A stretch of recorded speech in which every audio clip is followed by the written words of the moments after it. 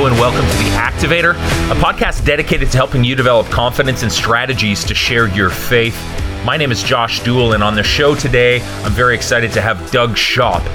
Doug is the National Director of Evangelism for InterVarsity Christian Fellowship. He's authored some extremely practical books on evangelism. And in part one of our conversation today, we're going to talk about something that comes up a lot in Doug's writings, the 5 thresholds of postmodern conversion. We're going to talk about what these 5 thresholds are and how knowledge of them can make us more effective evangelists. We're also going to talk about whether living a moral life and waiting for people to ask us about our faith is an effective evangelistic approach. Later on in the conversation, we'll talk about some questions we can ask to engage in evangelistic conversations, and then how we can tell when someone's getting curious about Christianity and what we can do to help them cross the final threshold into faith in Jesus. It's a great episode today. We appreciate you tuning in and hope you enjoy the show. Doug, good to have you on the podcast. You're the National Director of Evangelism for InterVarsity Christian Fellowship, which, for those who don't know, it's an interdenominational evangelical Christian campus ministry, works with students and faculty on a wide variety of U.S. and Canadian college and university campuses. That sounds like a fantastic job. Could you tell us a little bit about your journey to faith? Yeah, it's my dream job, but way back, grew up being forced to go to church. Not by gunpoint, just forced to go. And my impression as I looked around the church is that everybody was bored. And because they were bored, I assumed God was boring. So I decided to go find my fun somewhere else because that's not in God. And then I got to the university campus and I bumped into some of these crazy InterVarsity people who loved me generously. They let me just find my own way toward Jesus, and they opened the scripture with me, and it totally changed my life by the end of my freshman year. And I fell in love. It's actually kind of funny because I fell in love with Jesus first. I just loved who he is, in the Gospels. I loved how he opposes religious hypocrisy. I'm like, yeah, those hypocrites, Jesus. Yeah.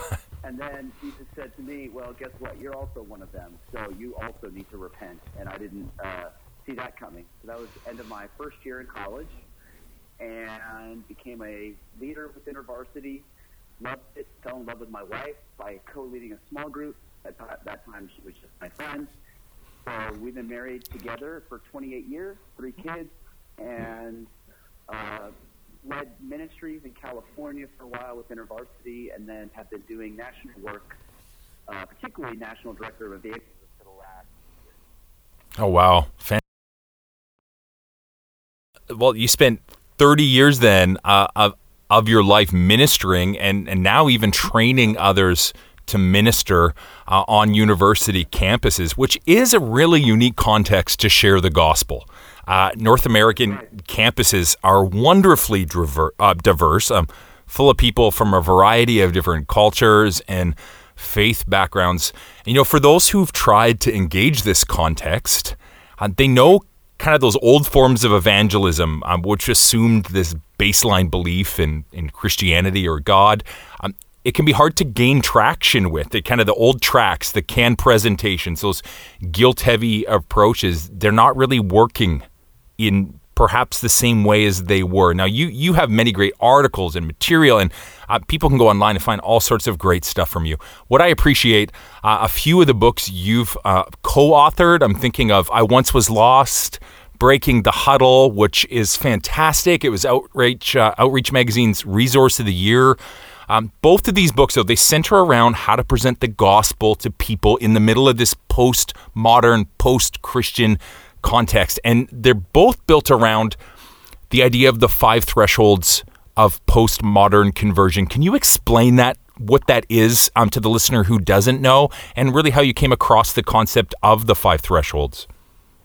Absolutely. So in the 80s, when I first became a follower of Jesus, I loved C.S. Lewis. And I thought the smartest way to engage non-Christians would be to read Mere Christianity. Yeah, Mere Christianity, yeah. And then because of the awesome apologetics, they would bend the knee at the impressiveness of C.S. Lewis's arguments. Yeah. And in the 90s, non-Christians just were no longer interested in my little book discussions and my arguments. And I ran up against this wall, and I was like, what the heck? There's supposed to be all these seekers, because in the 90s it was seeker-friendly and seeker-sensitive and seeker-oriented.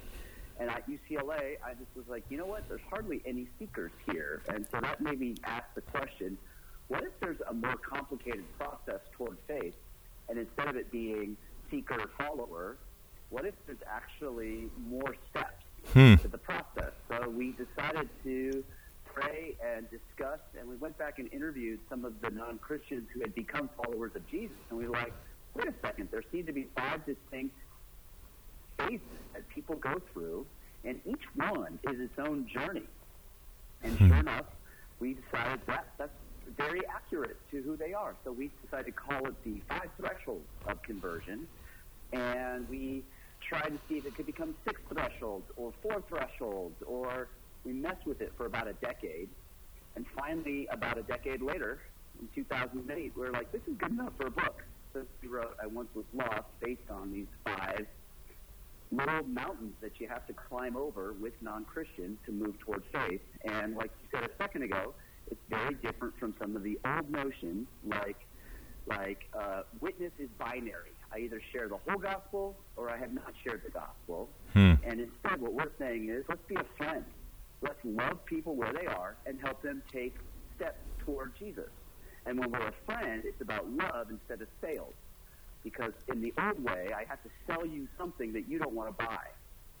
And that's a terrible experience talking about Jesus if I have to sell you something. And now, instead of it being about sales, or instead of it being binary, we're asking, where are they at? What are they interested in? Let's come alongside them, and let's be a good friend and help them grow toward Jesus. And that has been a game changer for us in InterVarsity and wherever we teach on this, in church and church plants everywhere, because we're paying more attention to non-Christians.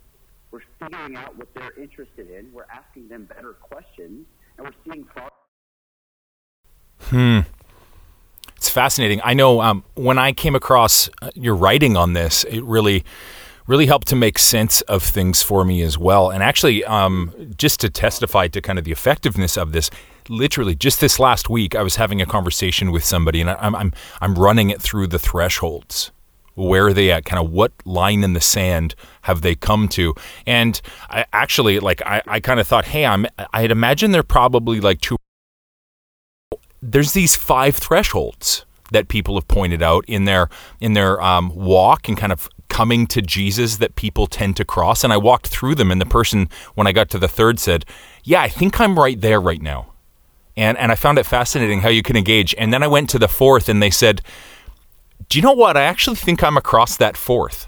And then I said, well, so then the final one being, coming to believe and put your faith in Christ. He said, how do I cross that threshold? And I actually got to lead someone to the Lord right there in that moment. And I thought it was such a fantastic lead up. And you talk about the providence of meeting your wife in a small group. I'm interviewing Doug Schaupp this week, and I got to use the 5 thresholds to lead someone to the Lord. So for those who aren't familiar with it, though, Doug, I'd love it if we could take a minute and maybe walk through the 5 thresholds so listeners can really. Absolutely. So as someone comes to faith in Christ from a complete secular or alternate faith background, they're going to have to cross several of these 5 thresholds. Could we maybe begin at the first and just explain to us what that is? You betcha. So in the coasts, West Coast and East Coast of the United States, we definitely start from a place of distrust. 100 years ago, my grandfather was a boy in rural America, and the most trusted institution in his town was the Presbyterian Church and the head pastor. The head pastor was more admired than the mayor. He was more admired than the police chief. He was the most admired person in town. And my grandfather wanted to join the Presbyterian Church. That was his young life ambition. Today, oh, wow. It's completely different.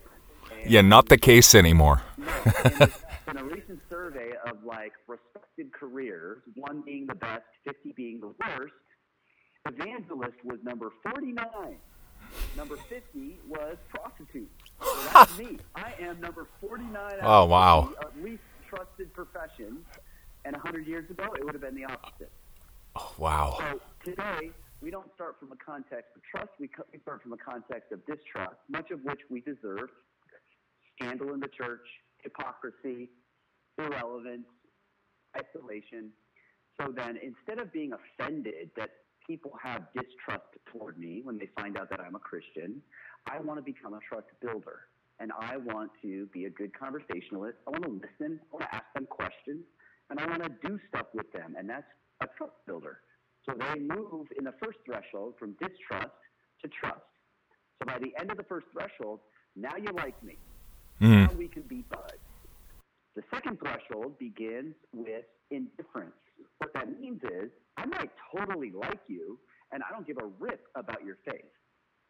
So trust and curiosity are actually different parts of the process. So the second threshold, they start out as indifference, and then through God's power, through me asking them good questions about themselves, about life, about what they think about big topics, then they become curious.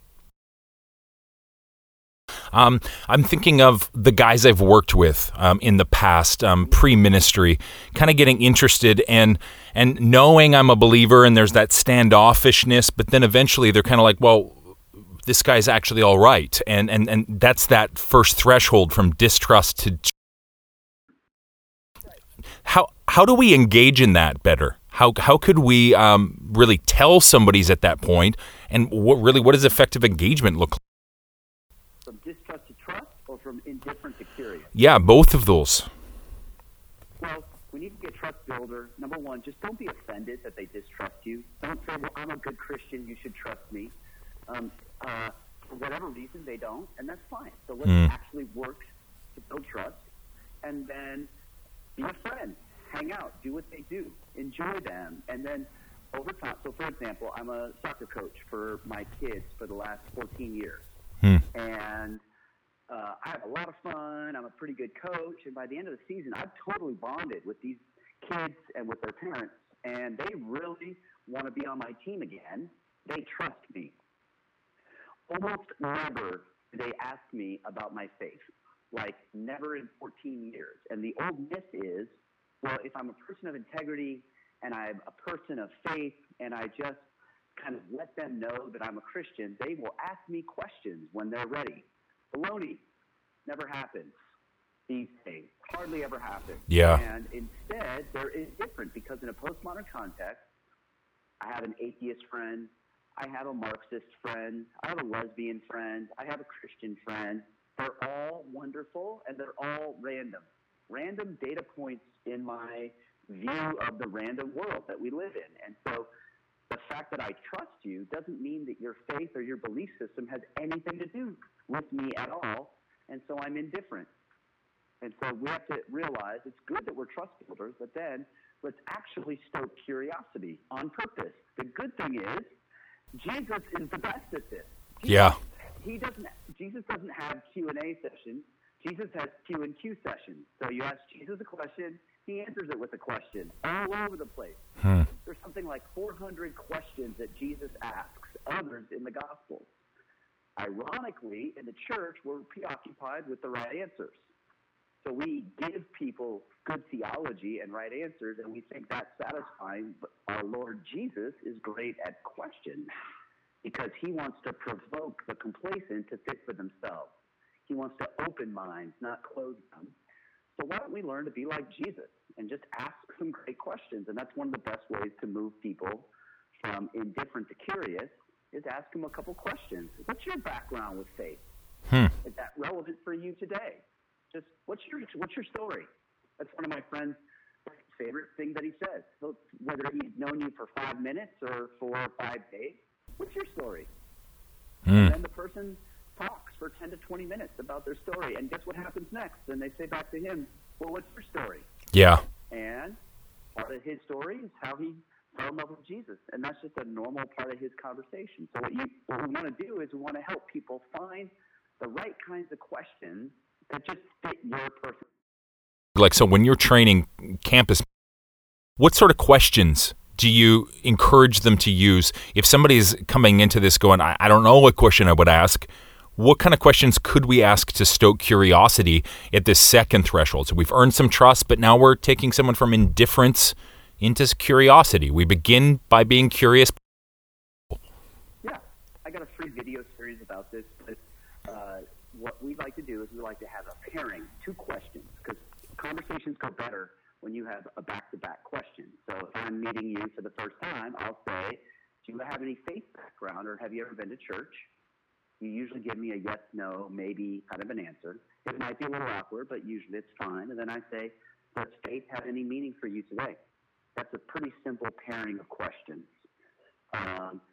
Sometimes I like to be a little more relevant to today. And so I say something like, what do you think God thinks about Black Lives Matter? Because that's a big deal in the States right now. Yep. And the person that I'm talking to has never thought about God and Black Lives Matter. So they're like, I don't know. Maybe good. And I'm like, well, what if that was like really important to God? What would you think? So then we're like, we're kind of having a conversation about it. Or if it's not based on that, then we're chasing some other topic.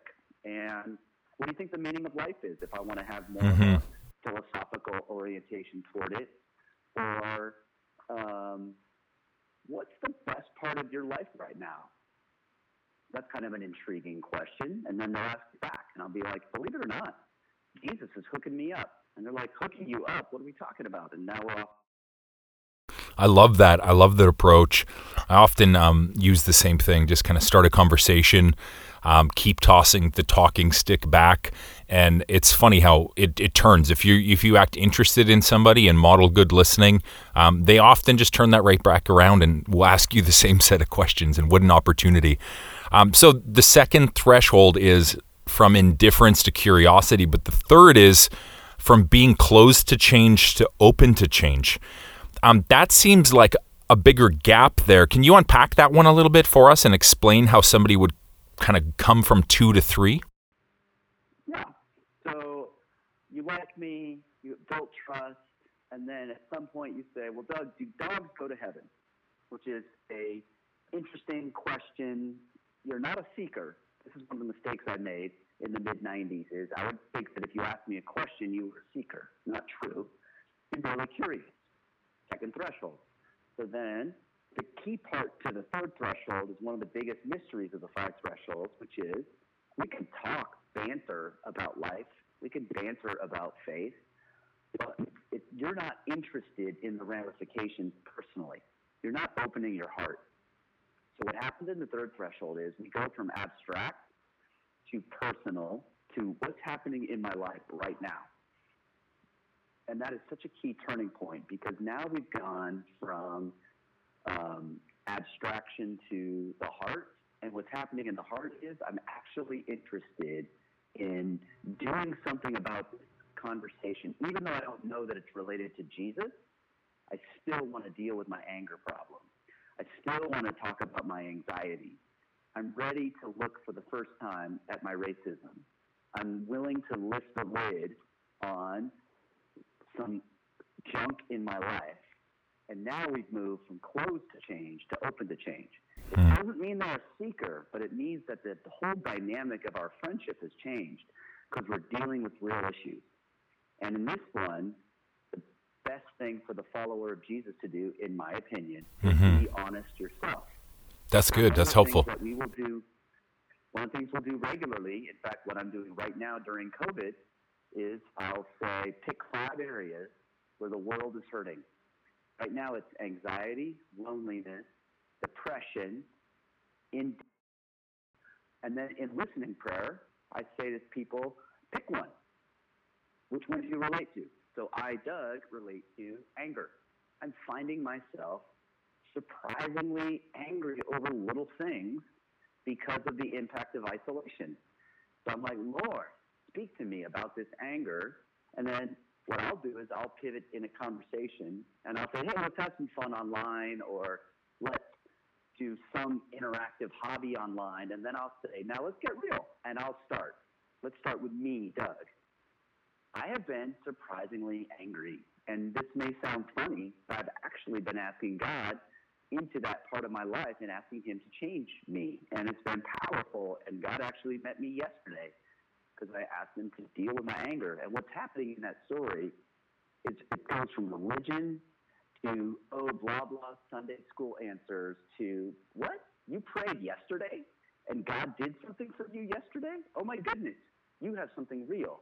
In the postmodern context, that's really what people are craving, is something real. And so we need, as followers of Jesus, to open real stories about real interactions with God that we're having today, not last year and not when I was 2 years old.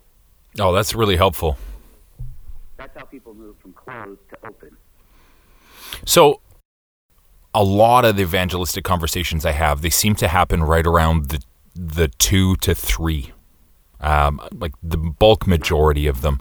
You laid out a couple things we can do really well and effective ways to engage, which is be authentic, talk about what this actually means in our lives. So this isn't some detached principle. This is something that's making a difference in our lives. I love that. What about what are some of the dangers of engaging in these stages? What are some like kind of no-nos, like avoid this if you can? Is there any kind of warnings you could provide for us? One of the things that happens is just it's slow process sometimes. And sometimes, like if a woman at the well, John 4, I think she moves through all 5 thresholds in one chapter, in one encounter with Jesus. It's also Jesus. He's pretty good at evangelism. So that moves pretty quick. Meanwhile, sometimes people will be stuck in the 3rd threshold for a year, and people will give up. Or they want to be nice, and because they want to be nice, there's no speaking the truth in love. And one of the things that we need to grow in is how to speak the truth in love in an appropriate way, because our friends are settling. Our friends are settling for Starbucks to solve all their life problems, and Starbucks doesn't do a very good job solving all of life's problems. Just early morning. Yeah, there you go. But they're addicted to this and that kind of a thing, and it's like what we do is we want to say, God, help me see what this person would look like if they were set free from this addiction or this area that they're stuck in. Show me what they would look like if they were full of your love and joy. And so we need to have a holy imagination about who they could become if they were full of the Holy Spirit and full of God's power and love instead of what they're settling for. And we're not being judgmental and saying, God, show me where they're stuck. We're just being realistic about how God can make a game-changing difference in their lives. So we settle or we get into arguments. So we don't want to get into arguments, and we also don't want to just give up. And we want to stay engaged. And it's hard to stay engaged when people are stuck for a long period of time. So I would say those are some of the things we want to avoid, is becoming impatient and argumentative, or becoming impatient and just detaching because we're like, whatever, they'll never change. And we want to avoid both those extremes. Well, that's really helpful. I think we can fall victim to the idea that this needs to happen in a single conversation. You know, we got to get somebody from where they're at, just feed them the facts and get them to belief in the course of an afternoon. And what I love about the thresholds is it kind of helps you to see where people are at. And your books do a fantastic job of really flushing out how we effectively engage at each of these stages. So somebody goes from being closed to change to open to change, and then the fourth line in the sand, the fourth threshold that they would cross is from meandering to seeking. And in Breaking the Huddle, you write, someone who's crossed this threshold is on a quest to come to a conclusion about Jesus. This active seeking, this quest season, is actually quite exhausting to be in, and we've heard numerous stories of people who've regressed backwards in their journey if they weren't able to come to some solid conclusions. This is part of why recognizing when someone is at this threshold is so important. And so out of that quote, I just want to ask, how can we recognize when someone has moved from not just being open to change, but they're starting to seek? Yeah, this is fascinating. And one of the things that's fascinating is you start to look, now you're open, so you look at Buddha, you look at Krishna, you look at yoga, and you look at crystals, and you look at Jesus. So you're kind of looking at 5 different options. And repeatedly, when people tell these stories about their friends, they get mad at them. They get mad because they're like, can you believe it? They're looking in 5 different places for answers. I'm so bothered. They must be curious. They must be at the second threshold. And I say, are you kidding me? They're voting with their feet. They are looking. They are looking for answers. They are looking for stuff. So that one of the things you want to ask is, are they putting effort into their quest? If they're putting effort into their quest, they're voting with their feet. They are looking for something. I love this part, but no one has ever taught them to seek Jesus. There is no obvious, like, oh, here's how to seek guidebook. Because there's no here how to seek guidebook. That's what the followers of Jesus get to do. We come alongside. We say, if you could ask Jesus one question to help you decide if he is trustworthy with your life, what's really important to you to figure out with Jesus? And one time I had a friend of mine, new friend of mine, tell me, I have 25 questions. And she did. She pulled out a piece of paper. She had 25 questions for Jesus. There's your A-type. I paused and I said, which is the one question that if you got an answer to that, it'd be a game changer in deciding to follow Jesus? And she said, are you trustworthy? Ding, ding, ding, ding, ding. That's a funny question. And I said, that needs to become your prayer. She said, I'll pray. I said, great, I do. Let me teach you how. So we went into we were in a convention center. So we went out into the lobby, and I just said, could you pray that prayer? Just say to Jesus, Jesus, I want to know if you're trustworthy with my life. So I helped her pray that one prayer. 2 days later, she texted me, and she's like, I became a follower of Jesus. He answered my prayer. Oh, wow. So I was focusing her quest on what would be most important, and then she was becoming a seeker. Because now she could focus worship on that question, focus her Bible study on that question, look at some good apologetics questions with that in mind. That's what we want to do for people who are voting with their feet, checking out options, help them figure out, do you want to pray with me? Do you want to study scripture? Do you want to read an apologetics book? Do you want to listen to a podcast? Yeah. Now let's do it together. Let's do it together. And instead of just letting them seek on their own, let's seek with them. Be part of that exciting, nerve-wracking, invigorating process. Well, that's really helpful. Engaging with and really showing people what it looks like to effectively seek and to fruitfully seek after Christ. That quote I quoted a minute ago, you said that it's important we know how to engage and recognize someone at this point, but you also said that it's an exhausting season for the people going through it. Can you explain that a little? Well, yeah, if I'm spending time on Buddha, Krishna, yoga, crystals, and Jesus, oh my gosh, I'm chasing 5 different squirrels all at the same time, and we found that a good seeker tends to seek for about 3 months. There's just a genuine interest, and they are looking, and they are a learner. And in anything, learning takes time and energy, and to intentionally learn, we're like, okay, I seriously have to look into this thing. And then everybody plateaus, and like, okay, that was, okay, good, I checked out some stuff. Now back to my regular life. I just don't have very many experiences of people being willing to seek for a long period of time. They may meander and look around, but it's pretty helpful to focus the quest, and then at some point just say, I think you've seen a lot about Jesus. What would it take for you to make a decision? Because he's the best thing ever, and I think that he has shown himself to be trustworthy. Let's take the jump together. I like that. A question that I'll often ask people at this point is, what would keep you from following Jesus or deciding to make Jesus Lord of your life, which kind of identifies everything that might still be standing in the way in their threshold number 4 stage, in their meandering and seeking, or I've often had people say nothing. And that kind of leads us into threshold number 5. Another quote from your book, you said, non-Christians don't necessarily know how to cross this threshold from lost to saved, which underscores how important it is that they have Christian friends helping them as they journey along.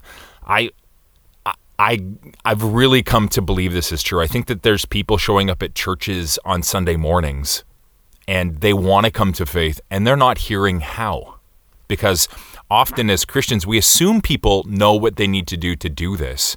And I don't know that we're actually making it that clear. So I'm curious, how can you tell when someone's come to this point?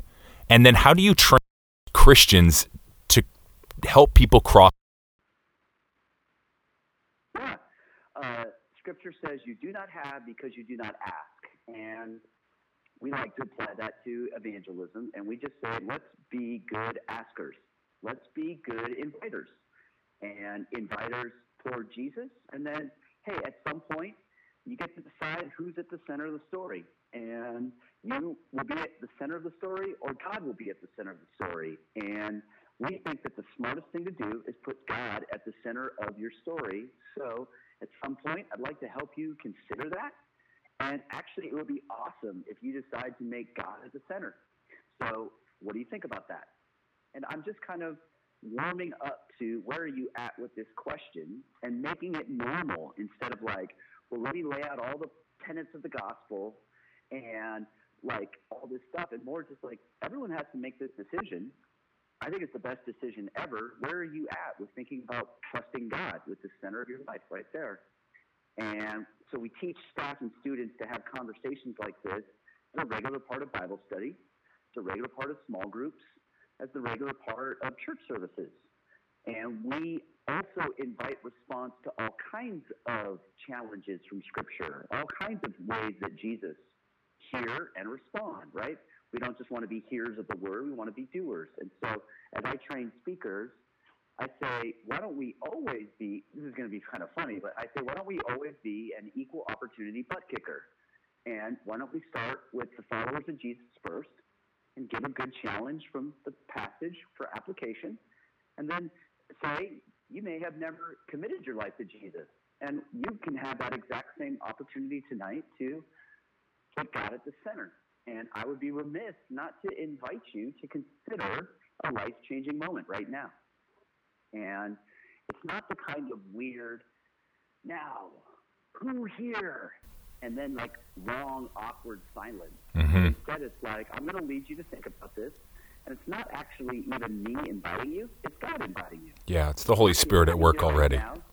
Yes, if you're sitting here right now and this sort of desire is rising in you, that's God inviting you to come home to your Father in heaven. And if that's something that you'd be interested in, I'm going to ask you to do something about it right now. And we're going to invite response, just like we did a second ago to other people in the area of forgiving a family member who hurt you, because we already worked on that one. So yeah, that's, cultures of invitation, cultures of response is what we're trying to build into our churches. Well, thanks for tuning in. Be sure to listen again. Thanks for tuning in. Be sure to listen in again next week for part 2 of my conversation with Doug. Trust me, in the second half, Doug drops some solid gold bars of evangelistic wisdom, and you'll hear some amazing tips that will help superpower your evangelistic effectiveness. If you enjoyed the show, hit subscribe. That way you won't miss anything. And if you enjoyed what you heard, share it with someone you think would enjoy it as well. And take a moment to leave a review on Apple Podcasts. This helps more people find the show, and we'd appreciate that a lot. Thanks for tuning in, and we'll see you again next time.